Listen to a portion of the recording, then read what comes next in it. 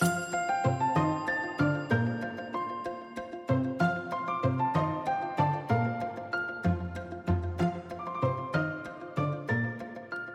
noticed you were messing with my grocery list again this morning. What do you mean?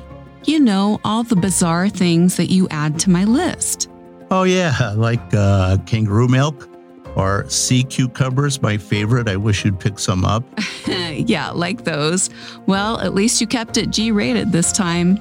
Well, you know what? I fancy myself as a brilliant writer, and your shopping list is one of my favorite writing exercises. Really? I thought you were being flirty. Well, I suppose in my own way, I am.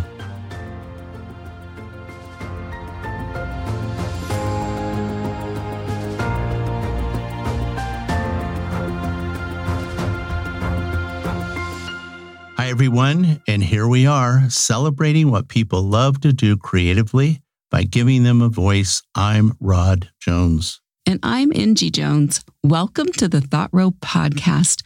We invite you to subscribe wherever you listen, and you can also go to our website at thoughtrowpodcast.com and listen there directly. Yeah, that's a good idea, actually. Yeah. Yes, and we would love to hear from you. And don't be shy. You can always go there. We have a contact page on our website, so you can share with us your thoughts and maybe your questions. Yes, and we would love to hear from you. That is why our show is called Thought Row Podcast. So we want to hear your thoughts. Yes. Yeah. Thought-provoking thoughts, which reminds me, how about your thoughtful quote? Okay. Well, my quote for this week this episode is, archaeology is the peeping Tom of the sciences. It is the sandbox of men who care not where they are going. They merely want to know where everyone else has been. And that is by Jim Bishop. You know, for some reason, I suspected your quote would have something to do with archaeology, seeing how our guest is going to be an archaeologist. Yes, I'm so excited about her. And I wanted to, be in concert with what we're doing a little later on in the interview. Well, you know what? I really like that quote. I think you found a really good one. And it's not only about digging in the sand, although I personally like to do that. I think it has to do with urban archaeology. Yeah.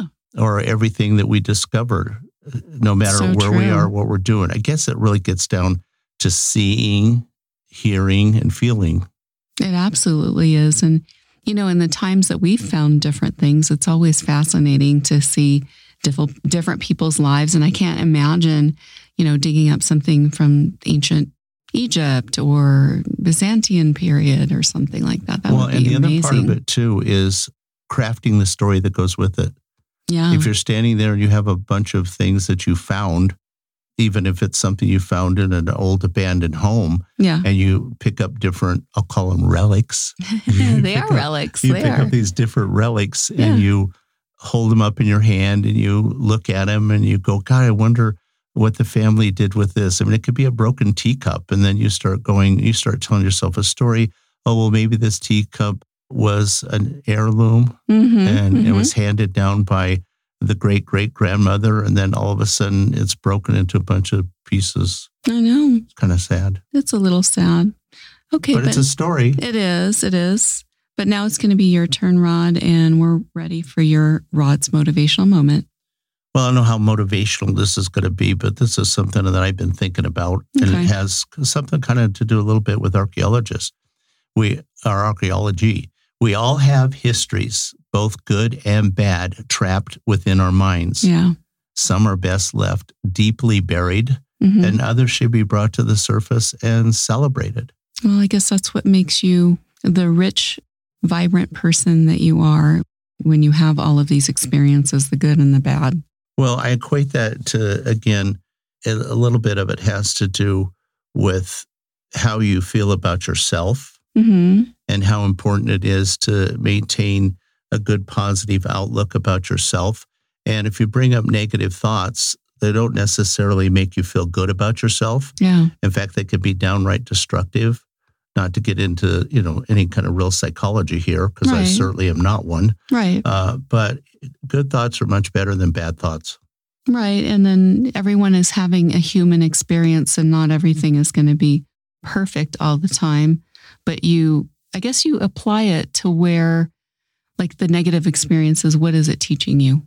Oh, that's a good point. So you're not like just dwelling in the crap. No, you know what? That's a very good point, because these are all lessons in life and we may not like some of them.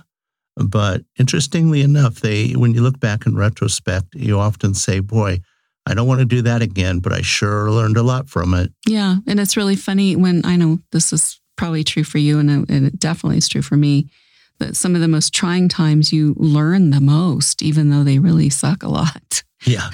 Well, yeah, they could be pretty crummy. Right. And I think you kind of have to avoid people and maybe the news, which can also bring on stress and anxiety.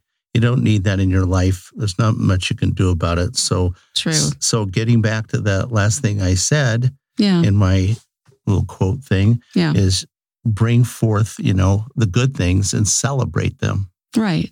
Exactly. And put the energy out there of celebrating. You bet. And then also, I think it's about discovery when you think about it and what it means for creativity, Well, creativity, any form of creativity, is all about discovery. You may be sitting at a piano and pound out dun dun dun dun. What, three notes? Four notes. Dun dun dun dun. Four notes, which turned out to be the most famous symphony ever.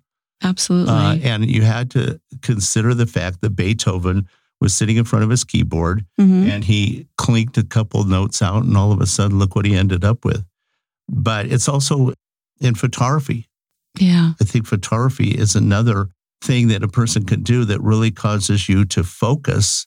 And when you're looking on your phone or you've got a camera and you're looking through the eyepiece, all of a sudden, all the distractions that are all around you just seem to disappear. They should be disappearing. Even if you're taking a picture of a loved one, you're trying to focus on them. And of course, you're always trying to get the good expression from them.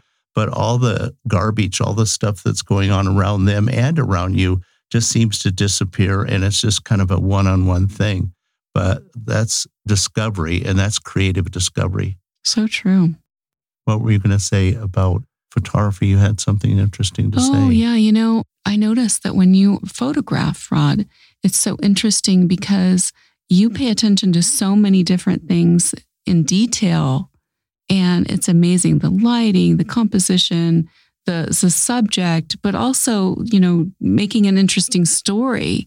I mean, I see many people that do one or the other or a couple of things, but when you truly can bring all of those elements together, but plus bring emotion to that photo in that little tiny rectangle, that is really where you shine as an artist. As you know, that's one of my, I was a commercial photographer for many years, but there's a couple of things that irritate me when I look at other people's photographs. And that is if they take a beautiful portrait of somebody and then there's a post behind them coming right out of their head, or they take a beautiful sunset and they don't have the horizon straight.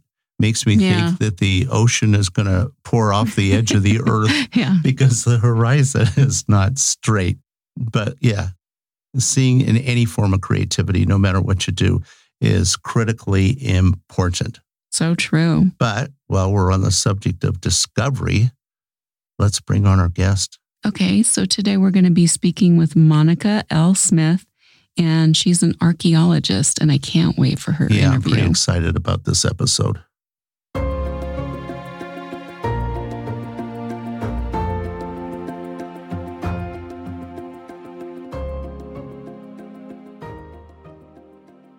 Monica, welcome to the Thought Row podcast. I know both Angie and I have been really excited to have an archaeologist as a guest. I think we both know that is a very unique area of creativity. Yes. Hi, Monica. It's so good to have you with us today. And this promises to be a very interesting discussion. And I am very excited to hear what you have to say.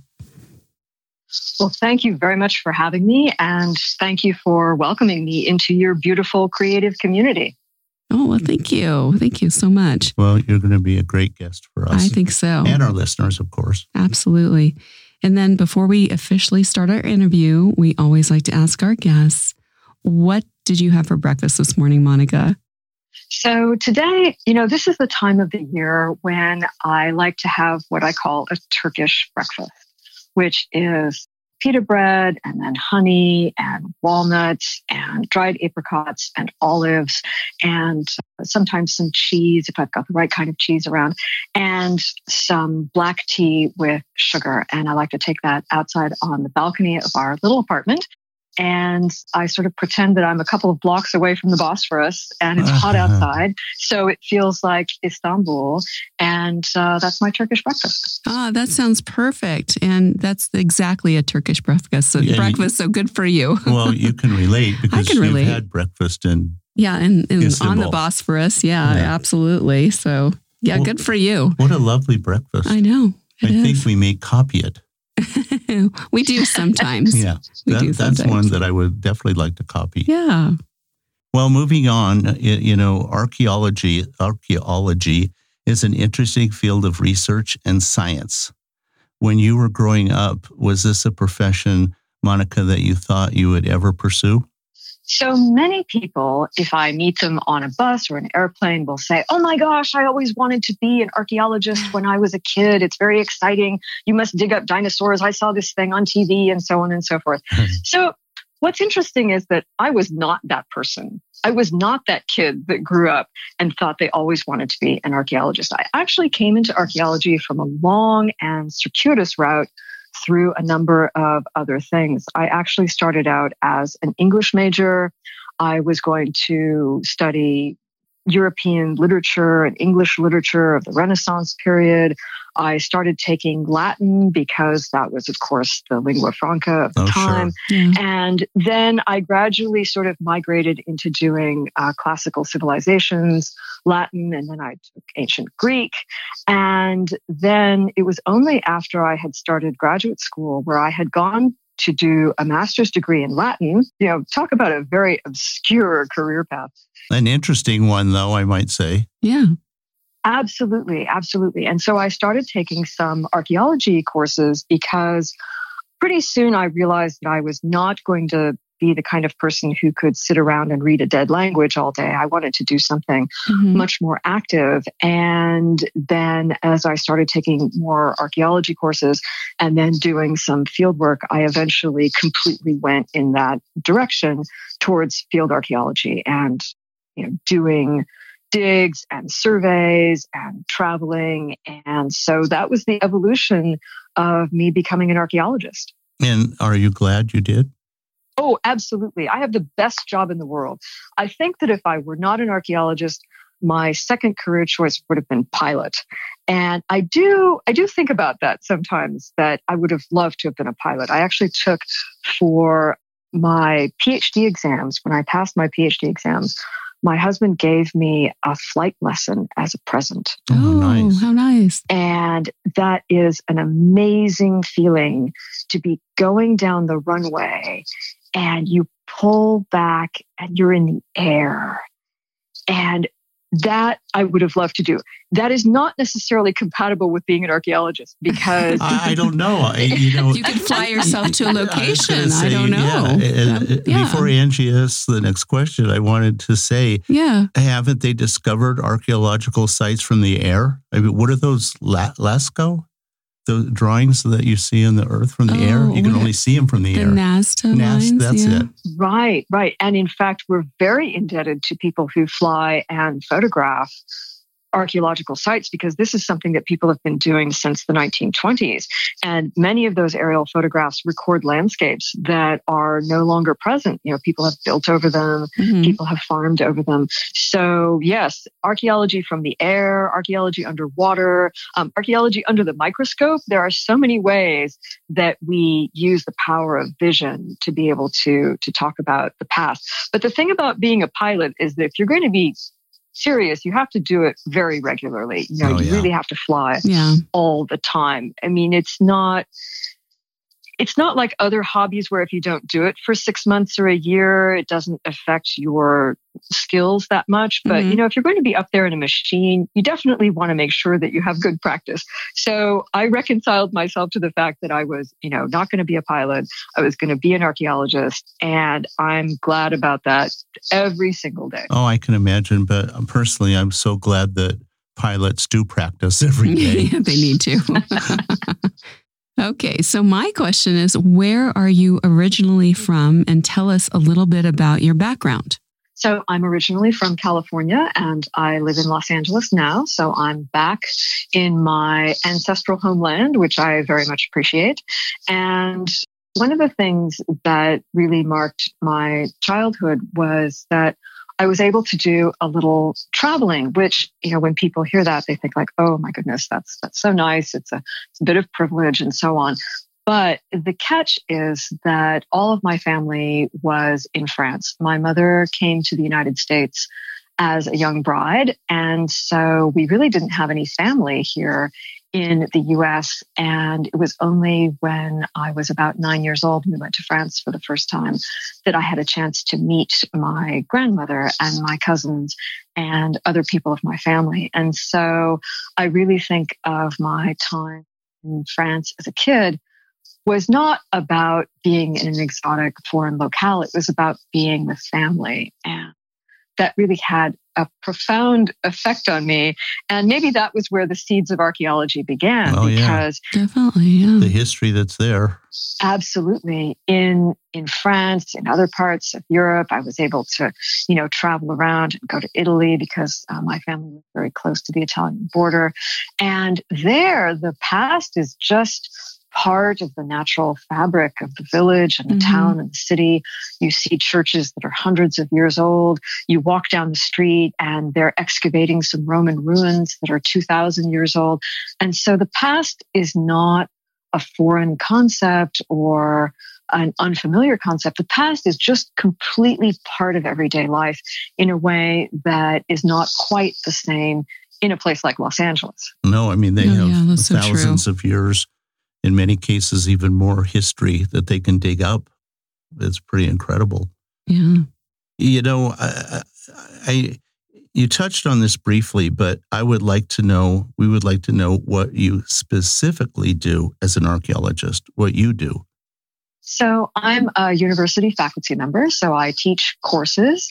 And I also do field work. Most of my field work is in India with my Indian colleagues and many, many wonderful Indian students from different Indian universities who have come to work with us. And of course, in pre-COVID times, I was going to India quite frequently for research projects that involved excavations, they involved survey, they involved archival work. They involved many teams of people who were part of our research enterprise. And even though we're not going to the field now, we certainly have many things that we're doing with the data. So in many countries now, all of the physical materials, the things we dig up, are kept in local museums and repositories. And we bring back data. We bring back photographs. We bring back spreadsheets. We bring back measurements. And so that's what I also spend a lot of my time doing here. Do you share that with your students then? Yes, absolutely. So I'm working with some graduate students and some undergraduate students who are doing their own research projects with some of the information. So, for example, I'm working with one graduate student who is looking at the animal bones from the research projects that we've done and is doing a PhD dissertation on that. I've worked with other students who have looked at other components like different kinds of pottery designs, different kinds of ornamentation. So really an archaeological project becomes the springboard for many other people to have some information that they can use for their own ideas and projects. Oh, very interesting. That is very interesting.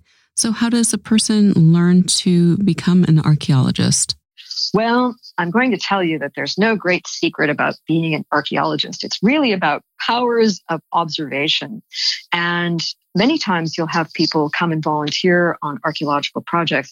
And I've found that the best archaeologists are really people like librarians and dentists. Why? Because they're really good at making observations and they're really good at writing things down when they see something. So that's really all it takes to be an archaeologist is good powers of observation. The analogy of the dentist makes a lot of sense. It does make sense. They're very good at documenting. And they're very good at detail work things, and looking for stuff. Mm-hmm. Exactly. So I'm going to turn you into an archaeologist right now.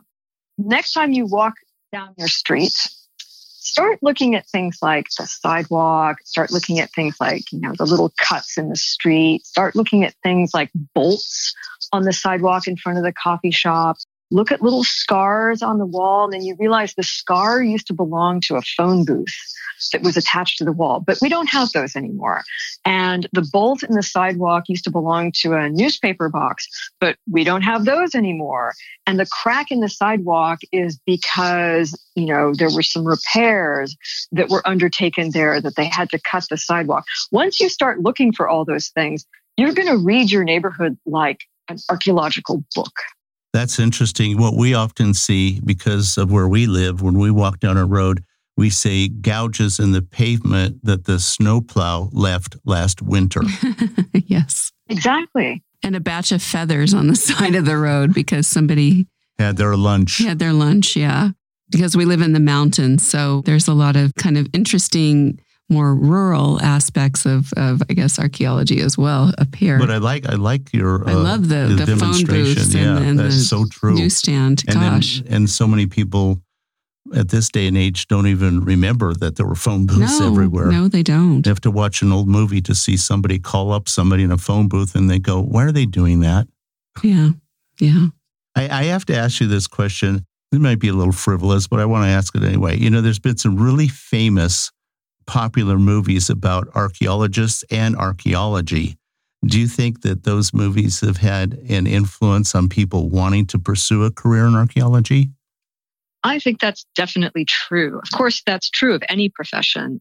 Every time they come out with a new CSI, we have a bumper crop of students who want to become forensic analysts. And so having something in the popular media is certainly something that awakens people's imaginations to possibilities and to creativities. So yes, although Indiana Jones was not an ethical or careful archaeologist,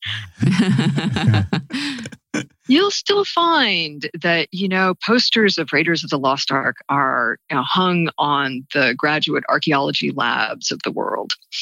Really? That's interesting. Well, he made it cool. He did make it cool. He made it cool, even though he probably wasn't the best archaeologist ever, because I'm sure he wasn't very careful. I think, like Monica said, the ethical aspect of it. But he had a cool hat. Yeah, that's true. So all the archaeologists probably had to go out and buy a hat like that. Mm-hmm. Although I'm sure you cover your head when you're out there on a dig. Yeah, I would think so. Yes, archaeology is a hat-wearing profession. And that's something that often surprises people about archaeology too. And there are many things that you don't see on TV and History Channel, Discovery Channel, and so on. You don't see people sitting in a lab day after day, sorting out, little pieces of rock from little pieces of bone. You don't see people who've been trudging across the landscape with a 15-pound backpack full of metal stakes to stake out sites and then map them. This is a lot of, difficult, heavy work sometimes that is not necessarily the glamorous part that you see on television. And probably not the weather conditions are probably not all that wonderful either. That's what I was going to say. How do you tolerate the heat? Because India is very warm. And humid. How do you tolerate the heat, Monica, when you're there?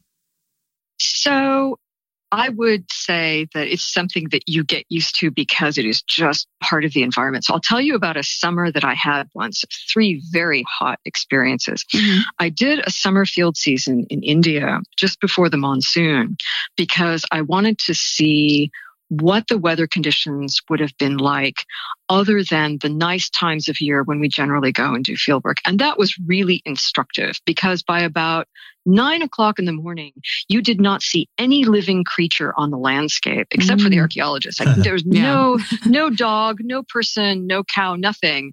just us out there. And that gave me a much better appreciation for what it was that ancient people went through to create their sites and to farm their land. And then the second experience that same summer, I was very close to Diyarbakir in southern Turkey. Oh, yeah. And it was suffocatingly hot. It was very, very difficult. The project director there said that any decision that you make after about 10 o'clock in the morning is probably not a good decision. And then the third hot experience was in the American Southwest. And that was sort of my extra long summer of archaeology. And they were all unbelievably hot in their own way. But it was a great learning experience. And I guess I just tolerate heat more than other people. Please don't ask me to go work in the Arctic. I don't think that would be a great idea. Exactly. My goodness. Well, that's good for you. Yeah. Yeah. You know, I know when we had our initial conversation with you, Monica, you shared with us the concept of piecing from fragments. Could you elaborate on this philosophy of yours? So one of the things I appreciate about the creative community that you have here is that you have many people who are artists or writers or painters or welders and people who work with the earth, people who work with plants. And all of us are working with little pieces of things. Especially in archaeology, we rarely find anything that is complete. We find broken pieces of pottery that somebody long ago threw away. We find broken pieces of buildings that have deteriorated since the time that they were actually lived in. And as archaeologists, that's our palette. That's what we're trying to work with in order to be able to understand a whole life in the past or a whole site in the past. We've just got these little fragments.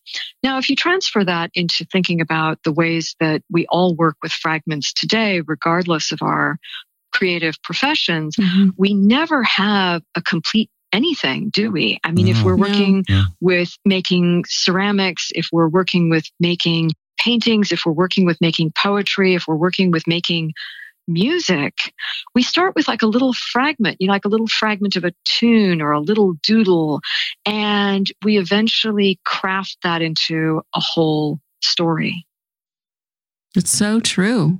It's exactly true. I think we do that in our personal lives as well as our creative lives every second of the day, really, because we're going on the breadcrumbs and the fragments of maybe knowledge that we're seeking for the day. Yeah, and thank you, Monica, for sharing that philosophy of yours, because our listeners, as you know, and as you pointed out, most are very creative people. They think creatively, but I don't think any one of them have ever thought about it from that perspective. That's an interesting perspective you just shared. Everything is fragmentary. Everything is created from experience. And even people that you know really well, friends that you've had for years, or your significant other, your partner, your work colleagues, they're always likely to come out with something that you didn't know, right? So there's some other fragment that all of a sudden explains something that you had never quite realized before. So it's not just about physical stuff that's fragments, but it's also about ideas and perspectives and emotions and things that people share with you. Oh, wonderful. That's so wonderful. So that makes me want to ask, how does archaeological research inform your daily life and vice versa? So for one thing, whenever I break something, it's not so bad. It's true. Oh. I get a chance to see its insides and how it was made. And, being an archaeologist is about picking up other pieces of broken things from other people's lives. And, when I'm making garbage, I'm just passing that along in the archaeological record for the future. So that's about the little things that happen. I think that also it gives me a pretty long perspective on human behavior and human activities. There are certainly many things about human behavior that are suboptimal, but those behaviors have been around for a long time. and also positive human behaviors. The ability to decorate things that don't require decoration is something that goes back very far in human history. Oh, yeah. And I think that that's a very hopeful sign. If you break a figurine, it's natural that somebody will pick it up and with their delicate hands and fingers, they'll sit there and try to piece it back together. But that is, like you mentioned earlier, they have to have a keen sense of observation to see where this piece might fit to that piece. Now, they may be heartbroken because it may be something that was really a favorite of theirs, but they're piecing it back together. Yeah. I think we all like to do that. Is that true? Absolutely. Whenever we encounter something that we think of as broken, whether it's an object or a relationship, we think about how it might be made whole again. We probably should ask whether or not we should bother. I think that's part of breaking. Very true. And in the end, what you have are the memories of that object or that relationship or that person that are the ways that you put together a fragmentary set of impressions for yourself. That's good. That's very interesting. Yeah. Now, we often see archaeologists out in the field doing research and basically digging up history. What is the reality of working as a team in these various sites? One of the reasons that I became an archaeologist and that archaeology was very attractive to me is that it is a team pursuit. Whereas being a historian or other kinds of fields are really a person working in an archive alone. But you can't do archaeology by yourself, which is important. Mm-hmm. You need people who are on a team. And I'd like to talk about somebody who was a very important mentor to me, a man named Bob Powers from the National Park Service. And I worked for him for several seasons on an archaeological survey project that had a whole bunch of different kinds of people on it. There were retirees, there were professional archaeologists, there were students, there were people who ended up going into very different careers. And he was very skilled at bringing people together into a team where everybody's best capacities could be made to integrate with other people's skills. And that's also what I've tried to do in the archaeological teams that I've had the privilege of being able to direct and co-direct. And, that's a really great feeling when you have people who come into a teamwork situation who maybe are not experienced, but they get the opportunity in a supportive environment to try something new and be successful. That is the best part of archaeology. It's not, what we find or, the weather or what we've been able to surmount. It's the feelings of the people who've been working together. Mm-hmm. And it's kind of this unique moment in time, right? Like any particular archaeological season has a group of people who will never be in that exact same configuration ever again. But we carry those memories forward in a really wonderful way. I would think so. You have like minds and you're all moving towards a common goal. True. You're working as a team. And you'll never be there again. I mean, in that same capacity and moment. So it's kind of a cool, creative way to really express creativity amongst a team. And I'm sure great friendships probably percolate out of that. Very much so, yeah. Very much so. Yeah, we often think of archaeologists as camping, at least that's how I think of it, camping out in some remote desert area, sifting through sand and soil and maybe broken shards of pottery. But it's our understanding there's such a thing as urban archaeology. Could you give us your thoughts on that? So many of the world's great cities are in locations that are, perfect for trade or economics. And so when we think of cities like, London, New York, and Mexico City, Paris, many other global cities are located in places where, guess what? Ancient people thought that was a great place too. And as a result, there are many global cities where every time they dig a trench for a new sewer pipe or a new water line or a new fiber optic cable or a new subway tunnel, they are running into archaeological remains. And so, for example, there is in London a crack archaeological team that is deputized to go to places where they're building new buildings or building subways. In New York City and downtown, right on Wall Street, you can see that there are some old archaeological remains underfoot. They've put glass over it so you can see it. Under Notre Dame in Paris, you can see the remains of the Gallo-Roman city. The Big Dig in Boston was all about going through the many layers of urban life that happened before. So urban archaeology is absolutely something that is part of our archaeological repertoire. Usually, however, instead of like that Indiana Jones hat, people are wearing a hard hat and they're surrounded by bulldozers because it's a pretty noisy undertaking. Oh, I can imagine. So true. Now, you've said in your writings that archaeology is not about old things, but it's a way of understanding materially the way in which people engage with objects in space. What are some of the things around us that give us an archaeological perspective in our lives today? So one of the things that's interesting about human beings is that we have a lot of stuff, don't we? Oh, yeah. Yes. I mean, we all agree on that one. Yes, I think most people, we would be lucky to say that we have, too much stuff.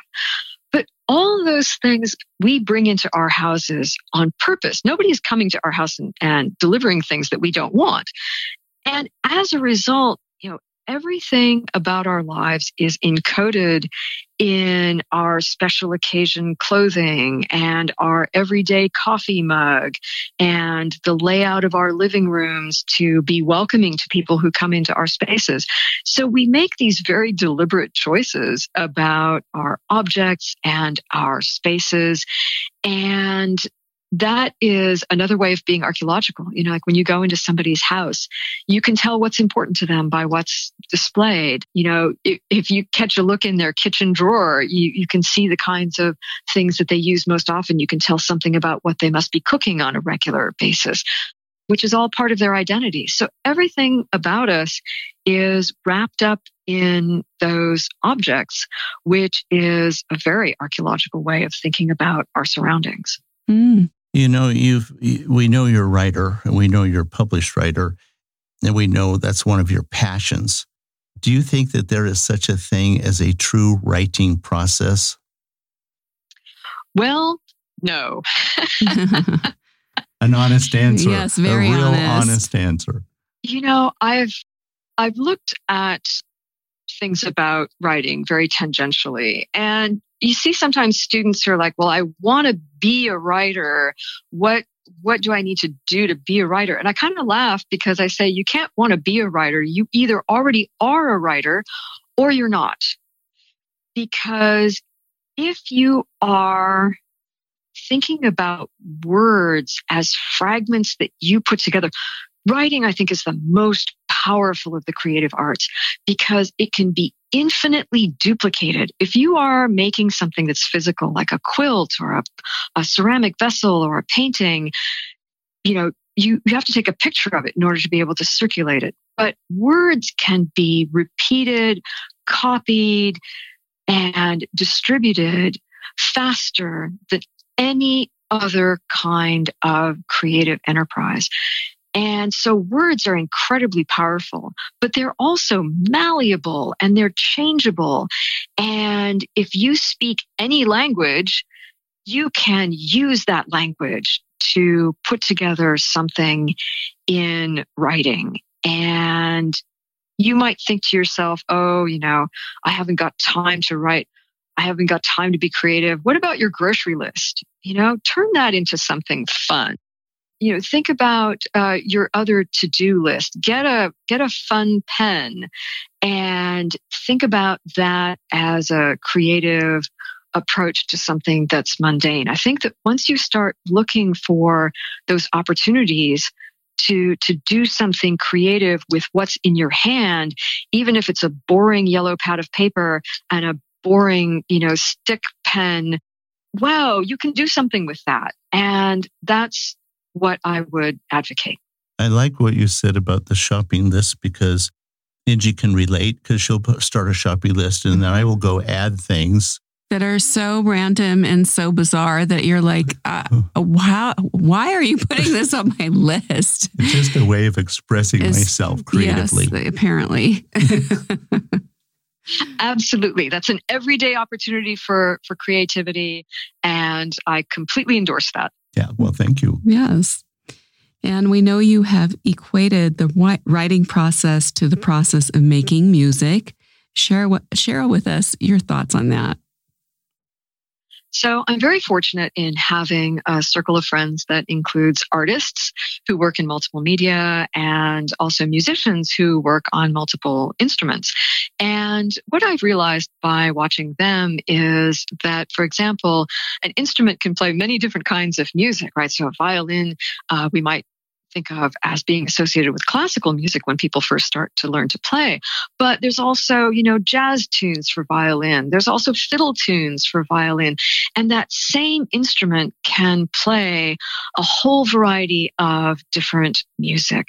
And the same is true for the writing process. And so, if I'm writing a scholarly article with lots of jargon, I can pivot and write a LinkedIn blog post. Or I can write a poem, or I can write a book that is for a wider readership, or I can write an email to a student. I mean, it's amazing what I do in a day, actually, all the different kinds of writing that I do. And that to me is sort of like picking up an instrument and sort of meandering from one tune to the next. That's an interesting observation. Yes, very much so. Because in music, people will say, oh, I only love classical music or I only love country. But when they have the opportunity to listen to a great classical work, all of a sudden it changes their thinking and they go, well, maybe that's not so bad after all. And conversely, the opposite has become true. I know when we ask people, they go, oh, well, I don't like classical music. We'll say, well, listen to this one piece and let me know what you think. If they can totally stay awake, sometimes it just relaxes them so much they fall asleep. But writing is certainly like that. But I love when they come back and they go, I love that. I didn't know I liked classical music, or I didn't know I liked jazz.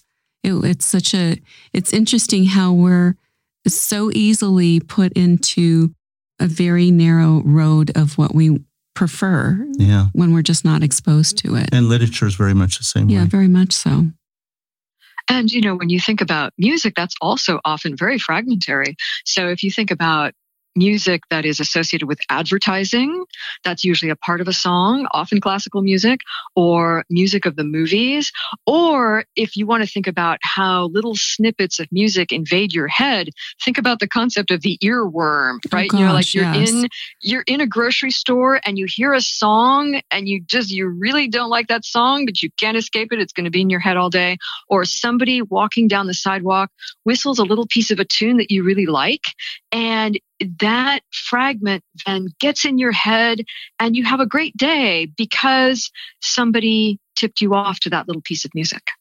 Yeah. That's so true. Annoyingly true. Annoyingly sometimes, but still, true. Yeah. Monica, this is a question we like to ask everyone. In 5 words or less, what would your advice be to people that want to live or be more creative? And you certainly have a lot of experience in that area. Oh, yeah. So here is I used up all 5 words. My phrase is, what will you remember more? And let me explain that. So sometimes when you see, like life advice or something like that, they're like, oh, think of your best life. What are you going to remember the most? No. This is not that thing. What will you remember more is the recipe for every day that you have the chance to do something that's slightly different, but not what you expected.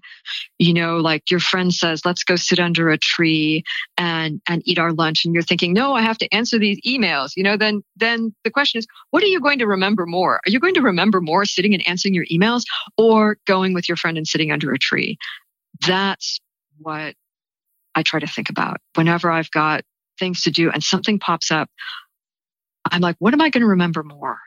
Or my students are saying, I've got to go and study this thing. And my friend, asked me to go and do this. Or my dog wants to go for a walk or whatever. And I think to myself, and I tell them, what are you going to remember more? Go and do that thing. True. We get pulled so many directions that probably aren't always the best for us. Mm-hmm. They're time wasters, or they contaminate our thinking. And then we really don't enjoy those subtle little minutes that we can experience throughout the day, like just simply smelling a flower. That's so true.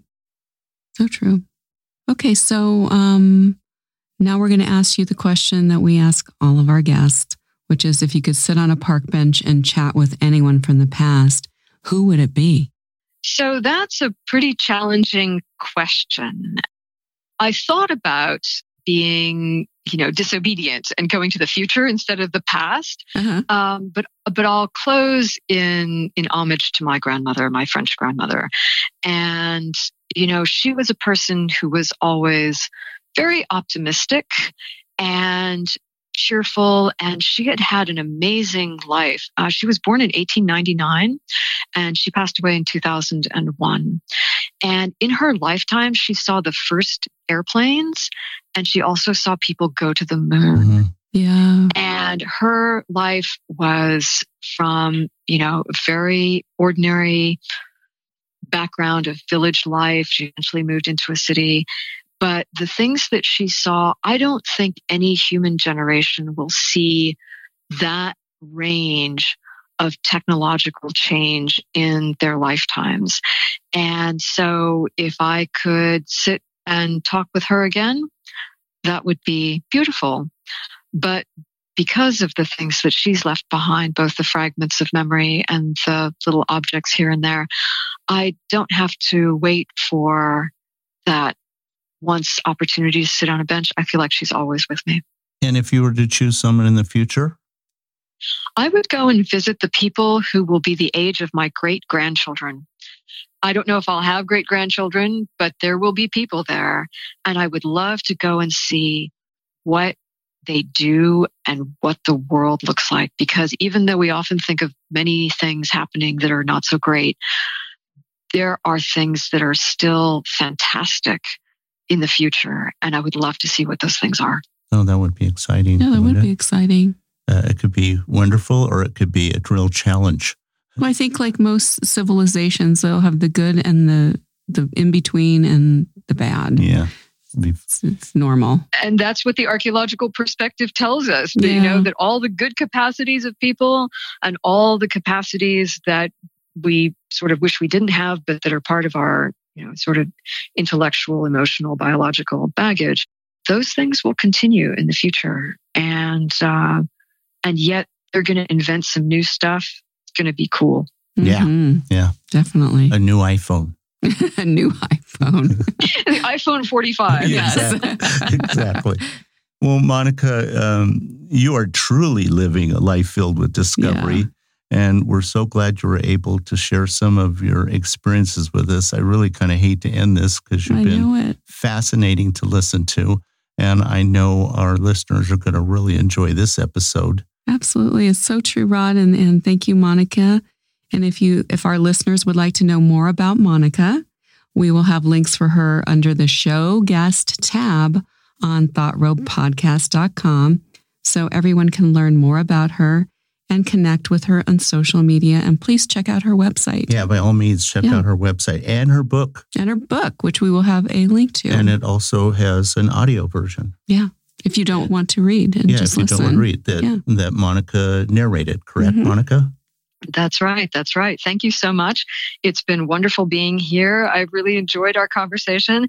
And, I encourage everyone to go out and pick up a little fragment of time, of memory, of music, of thought, and put it together into some language for the rest of us to enjoy. Thank you. Excellent. Thank you. Thank you. Okay, bye-bye. Bye-bye. I'm really glad you tuned in today. We hope you enjoyed the thoughts and ideas we shared with you. We post a new podcast every week, so remember to subscribe wherever you listen to podcasts so you don't miss an episode. So it's bye for now from my husband, Rod, and I, wishing everyone a great day.